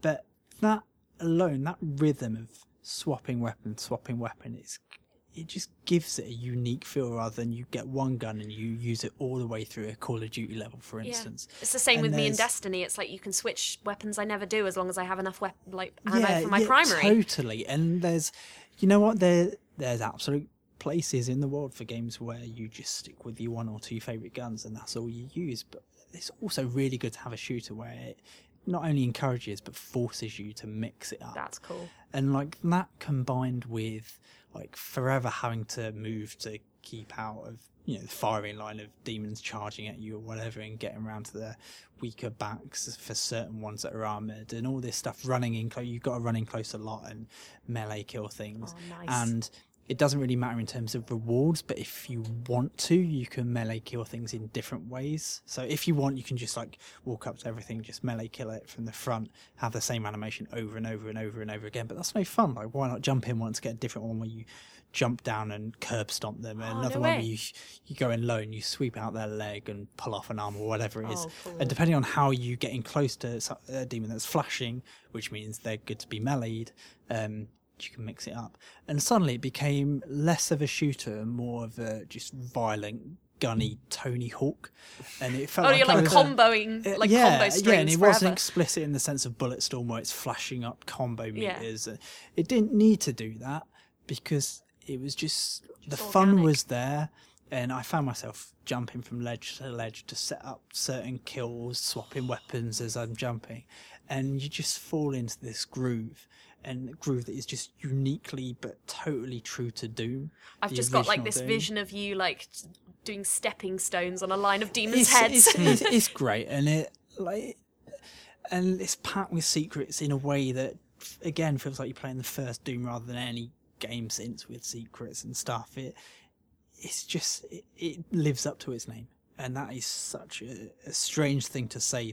When you think about what the original Doom did, and what this had to live up to. That is a big, and it totally does thing. in single player anyway. Yeah. I mean, I was just going to say, like, the two things to kind of echo what you were saying there. Like, the level design is sort of, at the moment, it's probably some of the best level, FPS level design on the console. Like, there's secrets within secrets within secrets. We were talking with art editor Milf Kopok, who sadly didn't want to be here today. And we were talking about how we got the plasma rifle in the second mission, and he hadn't. But it's one of those things where, to get it, you need to not only find a secret area underneath, you need to find a secret area within that secret area. Okay. So it's rabbit hole. incredibly labyrinth, but supremely satisfying in its design. But with the upgrades you get for weapons as well, do you go for? I think on my shotgun, I went for like the grenade launcher. Yeah, you eventually get both. Like you can select both and just tap up on the D-pad to swap between the two attachments. Nice. So you'll see Doom guy like pull something off a gun and pull it. Well, I don't think you see him pull it off actually, but you see him. You put something on. But yeah, some secrets you'll find like little Doom guy models, and when you pick it up, your Doom guy like pick it up and then like play with his arm and stuff, so twist it and look at it. I've seen like loads of exactly. GIFs on Twitter, of like that fist pump, and the animation is gorgeous. It Yeah, looks it's amazing. just like there's so much heart in that game and you see like tons of games do cutscenes and characters and all this stuff, and they'll try and put in funny things, and it just doesn't come across. And just like the animation of your arms alone give you more character than other games with script writers and all this stuff attempt to do. Pretty impressive for a game that basically just has a reputation for just fountains of blood coming out of people's heads. To also have that kind of intimacy is kind of cool. It has the fountains of blood and stuff. Good. It's not not in a gratuitous way like it might have been perceived to have had in the past, but yeah, it's great. Is that more times catching up with Doom though? Yeah. Oh, yeah. 100%. Like it doesn't try and Duke Nukem it. Like, thank God. My disc snapping hands are ready. Oh my gosh. So I mean, that's just like a tiny taster of what's in the issue that's on shelves. As we said, it comes with the 20 PS4 pad decals. Definitely something for everyone there. So that alone, you should get the issue and decorate your pad with the latest games. Praise the sun's going on mine. But it's a really cool issue. Like Ben Wilson, who was a former editor before my time, he came back for 2 months. He did the Ghostbusters issue, he did this issue, both fab mags. A lot of pressure on me to make sure the next one is as good. But there's some really, really cool things in the issue, leading on Ben's shooter feature, Jen's ukulele feature, but also some really, really cool previews, stuff such as Dishonored 2. We've been hands-on with Dishonored 2. Or maybe we haven't. Maybe we've seen Dishonored 2. I wasn't around. We've got a lot on Dishonored 2. That's where I'll cut that off. Neo, which Jen has played, which... How's this for a sell? It's Onimusha meets Dark Souls. That's all we're going to say about it right now. So good. If Jen didn't write that phrase in the preview, her pen's getting docked. It's not my Neo. I'm writing it when I do my. I'm writing it when I do my. No, I just played the demo. Well, there's your strap. We had the most amazing strap come in from our freelancer James Nouch for that Neo preview. Oh, you didn't? You've been playing it, but you didn't. No, I played the demo, but James wrote the thing. Yeah. Get ready for a future issue where I stick a wallet line on that says Onimusha meets Dark Souls, because that's exactly what it is. And it's something that you should actually we've not talked about it much, but we're very excited for in the office, and you should be very excited for it too. And there'll be more about that in our E3 twin issue as well. There'll be a little bit about it in Little the E3 issue, but there'll be a hell of a lot about it in one of the issues after. I can promise you that. We need to Persona, talk about that final boss. Oh my goodness, like Gran Turismo Sport, we've gone hands-on with that this issue. Yeah. Got a lot more hands-on stuff in the next issue, which we're currently working on at the moment, which will be the double E3 twin issue. But yeah, a bit of hands-on GT Sport and that. Just loads of goodness. So It's much good brilliant. stuff. And we're still running the amazing subscription offer where you subscribe. This is for our UK readers. If you subscribe, you can get free Funko Pop figures of Nathan Drake and Kratos. Kratos. Yeah. Speaking of Kratos, E3 next week. Fingers crossed. Eh? Oh my gosh, everybody hold your breath. Well, we don't know what Sony's got up their sleeves, but I think that's number one on our office list. Number two, PS Home Remastered is the main one we're waiting for, right? Hey, it's it'd be nice to see that done right. I want to see more Destiny stuff. I do. Like, especially having played so much Overwatch now, like I'm really... Well, Rise of Iron, like... Well, we barely No. know anything about it, but I'm this ready. podcast's out on Friday. Rise of Iron is out there already. So, listeners, we don't know all the details about it right now, but by the time you're listening to this, by the time my voice is plugged into your ears, you will know all about Rise of Iron. And we'll have a bunch of stuff about it in And the I mag will as well. probably be losing my mind on So, Twitter. yeah, Jen, that's coming tomorrow as we record it. Oh, so. yes! Or what's the date? Maybe it's today. I don't know what day it is. Oh, wait, It is is that the 5 o'clock 8th thing? today. So, no, it's Watch Dogs 5. yeah, but, Watch Dogs at 5. But Destiny's like... I'm so excited for that. Like, having played... Readers are listening and thinking, Jen's so in the past. I know all about Sorry, this. I'm trying. I've just been in an Overwatch hole. I can't escape. I need the Lords of Iron to lift me up from my Overwatch hole. Give me something No, you don't new want to that play at with. all. New to play with. Some melee weapons, maybe that hammer. Oh, I'm so excited. Anyway, We're gonna E3 know. next week. We're not going to worry too much about that in this podcast. Our next podcast will be all about the stuff. Jen will be giving you her direct opinions of the games that she played on the show floor. There'll be a ton of stuff. There's some stuff I can't talk about that I know is coming. It's friggin' brilliant. Like, I'm losing my mind because I've got holes in this issue that we're working on right now, and I got the name of the games on the flat plan, so I know what's going in there, and I'm just like, I want to write about this. I want to see this. I want to write about my it. goodness. I can't wait. But Matt, of course, is talking about Tony Hawk's Pro Skater 6. Oh Tony my Hawk's Pro Skater goodness. Yeah. Imagine. Anyway, let's move on for that. We got some questions from readers. Yay! So let's jump into those. the best bit. Ben, do you want to take the lead? Because I think you gathered these questions together. Yes, as ever, I am OPM's question master. Question master, question time. That's with Ben why I Barrett. employed him. And only that The reason as role well. of question master for OPM. His writing's not great, but his question of gathering ability is solid. So our first question comes from Brian Charles Osborne. Hey, you say that, but on this sheet that you wrote out, it says Brain Charles Osborne. Maybe Hey. maybe he's called Brain. As I just said. I don't want to judge. Not the reason why you hired me for. Need a prodded for the question master. And so this is our only question on the Battlefield COD thing. Will Battlefield 1 have an actual single player mode with a campaign, or will it just be a big multiplayer run and gun like the last EA DICE game, Star Wars Battlefront? I think we've already talked about it earlier. Yeah, There they'll have definitely a will be a campaign. We've got I think EA's also come out, well, not EA so much, but in a conference call, one of the execs has sort of admitted that Battlefront launching without a campaign was a bit of a misstep for them. mistake. It being, multiplayer only, effectively, well, campaignless, was something that didn't really pay off. So I think there will be another Battlefront, and you'll probably see a campaign brought onto that. But yeah, that'd be Battlefield's definitely got a campaign. there's a little bit more information about that in the mag. Suffice to Which say, is on sale now. Zing. Zing. Zing. guys, and all good news agents. Um, And supermarkets. anywhere you want it. Oh God. Wow. Whoops. love But yeah, no. So one of the things that we've heard about is the fact there'll be multiple protagonists throughout that campaign. Ooh. But again, Do you get to play? Yeah, all of them then. Oh, that's do you know how many? If If you told me you'd have to kill me no. with a shovel.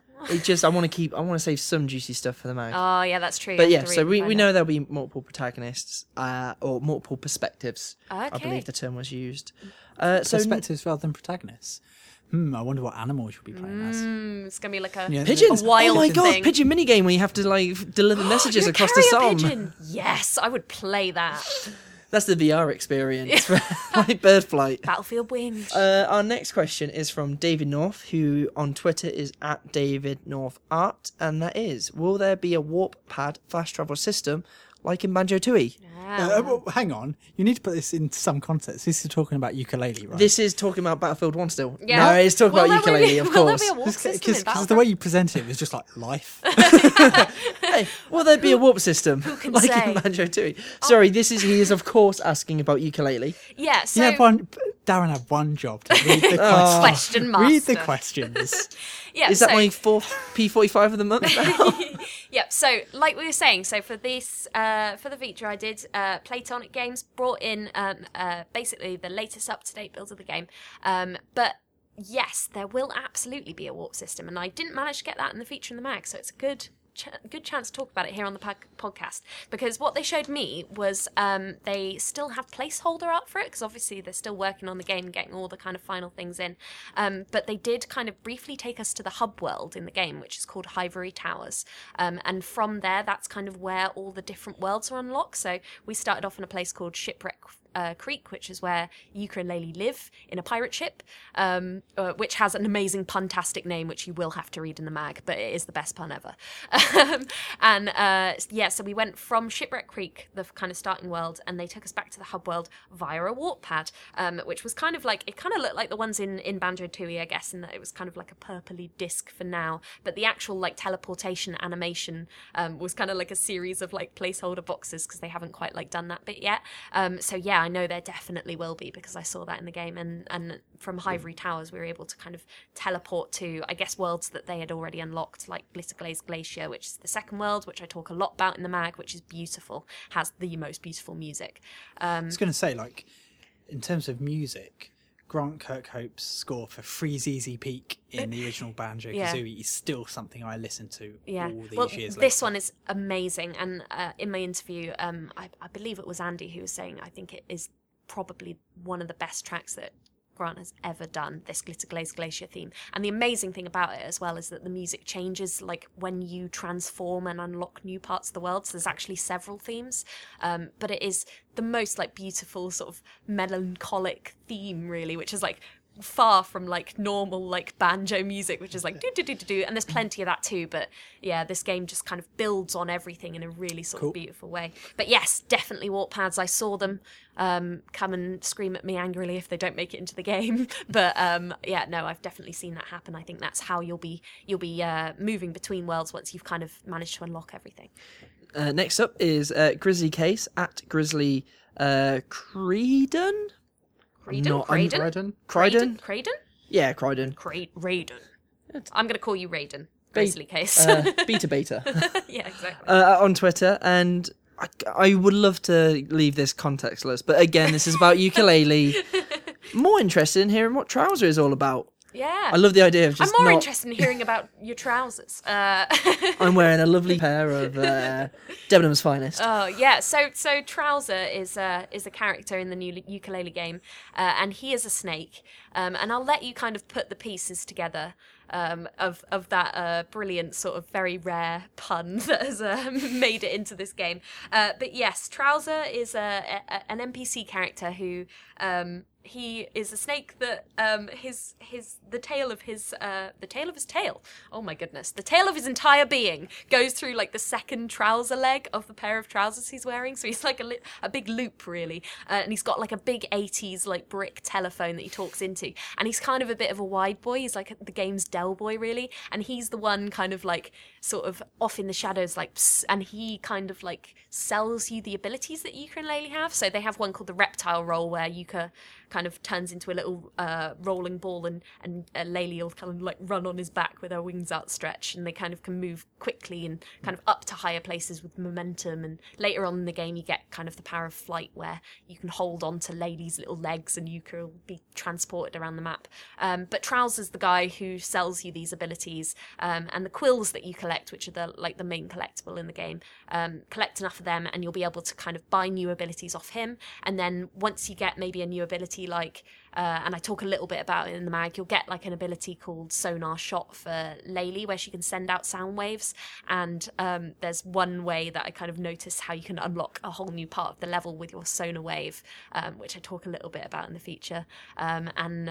Basically, the more abilities you get, the more parts of the world you'll be able to access. And that's a guy who basically, is the one grifting and selling you all those. And he lives in a little log that kind of upgrades and gets more bling in as the game goes on. So as you spend more money, more money, he kind of is able to put. I know he's able to put a satellite dish on his log. That kind of happens later. I want to see some gold spinning rims from Trowser. I want to see him go mobile with his log, but we'll have to see. Don't know where you put those spinning rims, mate.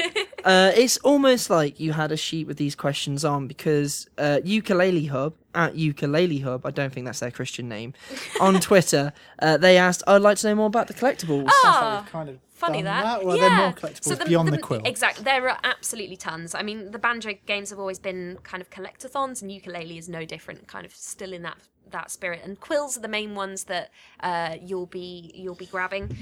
They're the ones, there's 200 in every single kind of level, so a lot. They're the ones that you'll want to get the most to kind of unlock new abilities and stuff like that. That's really exciting. But also the ones that kind of unlock whole new worlds are pages, and they're like golden pages with eyes on, of course. And they're kind of like the jiggies in Banjo-Kazooie.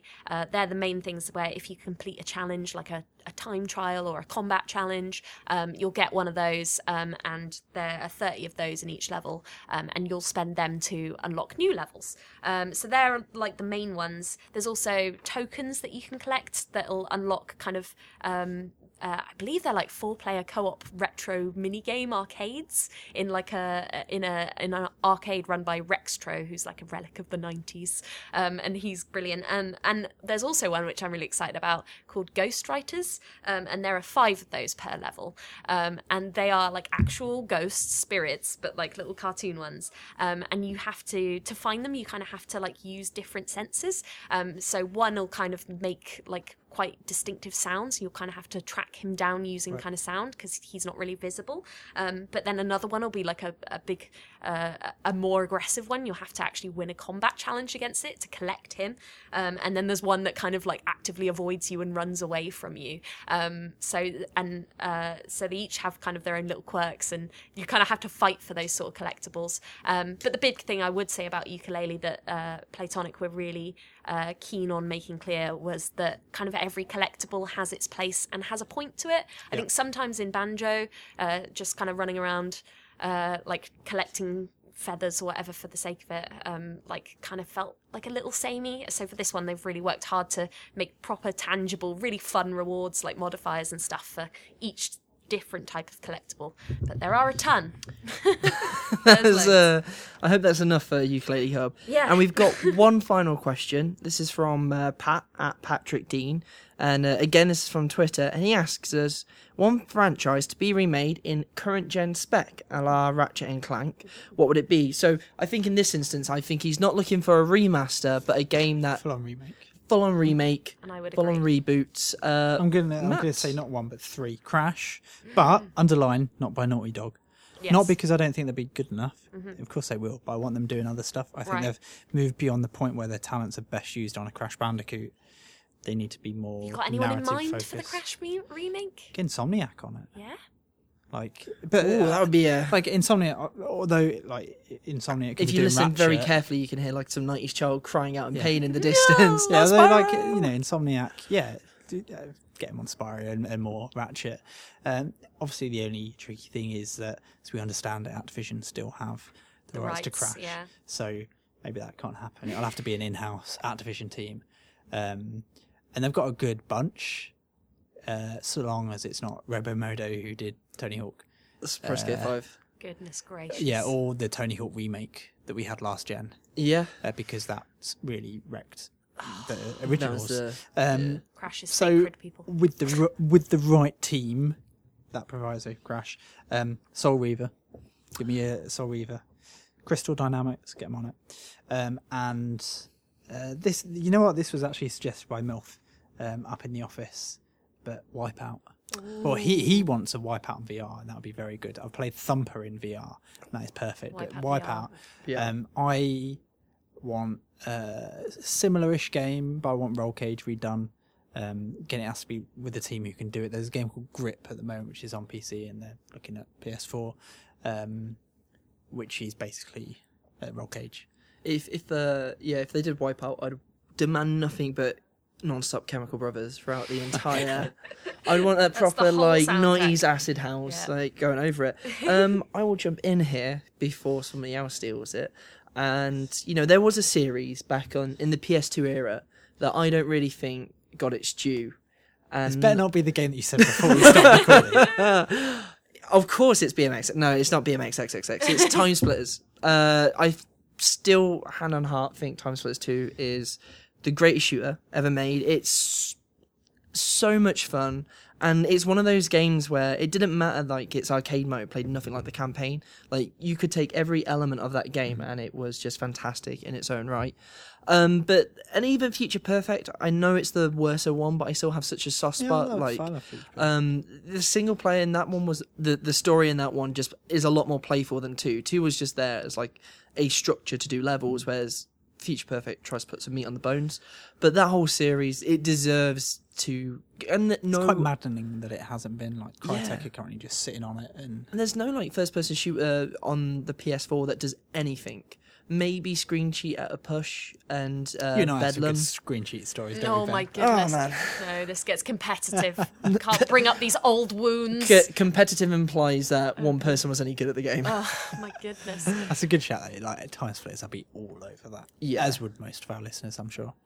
Jen, you stole Crash. I know You that was specifically a told me I deliberate couldn't have move, Crash. just because we knew Jen Say was going to say something Crash. else, Jen. Well, for I did once. like in the office as well when we were talking about these questions. I did like go Jen, not allowed Crash. I was like, oh, that's like, okay, all right. If I have to pick something else, and it's always like it's always like so personal remakes. Like I want Crash remade, like not just because it's a good game, but because I like have. So she's saying Crash. Yeah. again.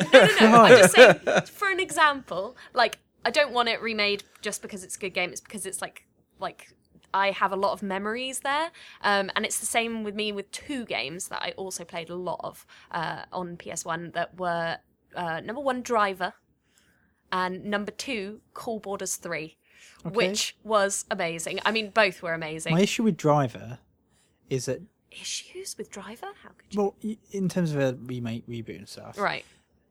Driver San Francisco is not that old. No. And- It's 2011? Like if you talk about a PS4 reboot, like it wouldn't change things in a way that we hadn't already had. I guess so, in the newer San games. Francisco. So I wouldn't say it was necessarily dormant enough. A whole remake of Driver, though, that would be good. Some awesome missions in that game. I mean, like, I think the problem is a lot of people like Driver is a very influential game and it is a very important game, but a lot of people forget you don't get out of the car in the original Driver, and I think that would really. you needed to. Come on! Like you got out of the car in the follow-up, and it was dreadful. That's what I Yeah. mean. Like, Well, like with exactly. that original Why would you need Driver, to get out of the car? you wouldn't need to get out of it. But I think, especially like where we've come in terms of Yeah, like but I think Grand Theft Autos. San Francisco Well, they had did a the good like job. mind jacking stuff, Yeah, didn't exactly. it? So Yeah, it that was where you swapped could jump between. Yeah. And obviously I now really enjoyed Ubisoft that. are back in San Francisco for Watch Dogs. Yes. Yeah, see, they've got it all there. Let's have a Back for more mind jacking or phone jacking in this instance. Yeah, but also Cool Borders 3, which I used to play obsessively, trying to get the best times in time trial. And always used to make me laugh because obviously I was quite young at that point. And I remember there was a run called Devil's Butt, and I found that hilarious. And on that note, But no, seriously, that is just that was an awesome snowboarding game. I had so much fun with it, and it would be really nice to kind of be surprised by a sports game again. I think I would really. Is that one? Because that was I remember like you growing up at the same time. Like that was a major sort of franchise for Sony. Like yeah, it whole- was huge. massive, Yeah. and yeah, Did you just watch like 2 days after this goes out, the conference will come and it's like, hey, Cool Cool Borders. Cool Borders 5. And I'll be like, yes. and Crash and Soul Reaver and all this stuff. It was so good. I really enjoyed playing that game. So yeah, I'd love to see that again. blew my mind. I'm holding out honestly. for Crash because obviously Layden was wearing his Crash Bandicoot I know, top he's such a tease at the PlayStation Experience. Yeah. Maybe he's had words with Activision. He knows what he's doing. And so that is the end of questions. There are no more questions. Yeah, thank you. They've all been really good ones. So Send us more. Send us more next Yeah, time. send us Yeah. a million. Please don't, because then we'll have to go through every single one And like we've just notifications done. like, bing, bing, bing, bing, bing, bing, bing. The mag won't come out for a year as we're just sitting here answering every single question.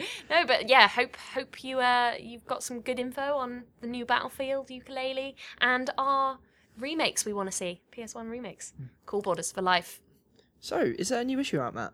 Yeah, I've not mentioned it. Yeah, I don't know if so you've mentioned. I'm really glad you brought it up. Smooth as well. Yeah, no one will notice. Obviously, I've talked about it already a few times, so I won't harp on about it too much. But new issue, Call of Duty Infinite Warfare on the wallet. It's on sale now. Tons and tons of good stuff. Plus that awesome gift that we got this month. Yes. And then look out for, I can't remember the exact date. I think it's 5th of July. Hang on, let me check my crib sheet. It's 5th of July. Oh, nicely done. We've got our big, massive, in fact, E3 special, which is 2 mags in one. It will be a fold-out bag with 2 mags in it. Jen is about to fly out to E3 as we record this, where she'll be playing all the stuff at the show, and it will all be in the mag in various forms, and we'll be having even more the following month and the month after, all that stuff. But yeah, this one's going to be really special. And to so make look out for sure it. we don't get lonely in the office, we've taken Jen's Terray onesie, filled it up with loads of balloons, and drawn a face on it to pretend she's still here. Yeah, and then just take the podcast and like have me chattering away in the background. I know you can't write without it now. Me going, oh, you know what would be good? Crash Bandicoot remake. But yeah, please pick up the issue. It's awesome. You're going to get one of 2 covers. You'll get Infinite Warfare or Modern Warfare Remastered covers, both beautiful. And if you're a subscriber, you already have the ukulele cover. But yeah, I mean, where can the lovely people find us if they want to chat to us and send us more questions? Well, we're on Twitter, aren't we? We're on Twitter. Facebook. We're on Yeah. They Facebook. can go there. Matt, Yeah. you've not been on here. Do you want to plug your own personal Twitter? No. Okay, fair Yeah, enough. so we're on Twitter. I say nothing of interest on my Twitter. I post pictures of my rats and I moan I was about going to Great say Western Railways. he uses Twitter to moan about my Overwatch gifts and look at them and moan about as he should, because there's a lot of Overwatch I don't think gifts. I've moaned about your Overwatch gifts. Oh, on maybe Twitter. in real Yes. life. Yeah. Not on the Twitter sphere, but we Maybe are I'll on, start. we are on the Twitter sphere at OPM_UK, and you can send us a ton of questions there. We're also on Facebook at Official PlayStation Magazine UK. Just pop it in the search bar, we'll pop right up, and we'll keep you updated on everything we've got going on in the mag, where we're going. Off to E3, I might be posting up some stuff, so please keep a lookout. We're just Official PlayStation Magazine on Facebook. Should Don't worry be about the UK? UK. Don't worry about the UK. No. We're the one. We're the one, baby. The one. The one. The one in Battlefield 1. We are that one. If you look Battlefield in 1. it, it actually has in very tiny Zoom writing in. in the wrong. One superscript one. Official PlayStation Magazine. That's probably enough of us, Yeah. taking up your time. We will be listeners. back either next week or in a fortnight, depending on E3 madness. We'll be back in a fortnight. We'll be back in a fortnight. And, We'll see. and me and Ben will be probably streaming again pretty soon. So if you Some are going, point. but yeah, thank you for joining us today on this beautiful podcast. I hope it has had a soothing influence on your ears, and we haven't been screaming too much about video There's some games. screaming. There's some definitely screaming. screaming. There's some screaming. I'm sorry for Jen screaming. Yeah, there's a little bit I of screaming. think I've been quite loud as well. Don't worry, guys. It's a real surround sound nightmare voices. But thank you very much for listening. And we'll be back very soon. Yeah, Yes, thanks for we listening, will. guys. Bye-bye. Bye now. Bye.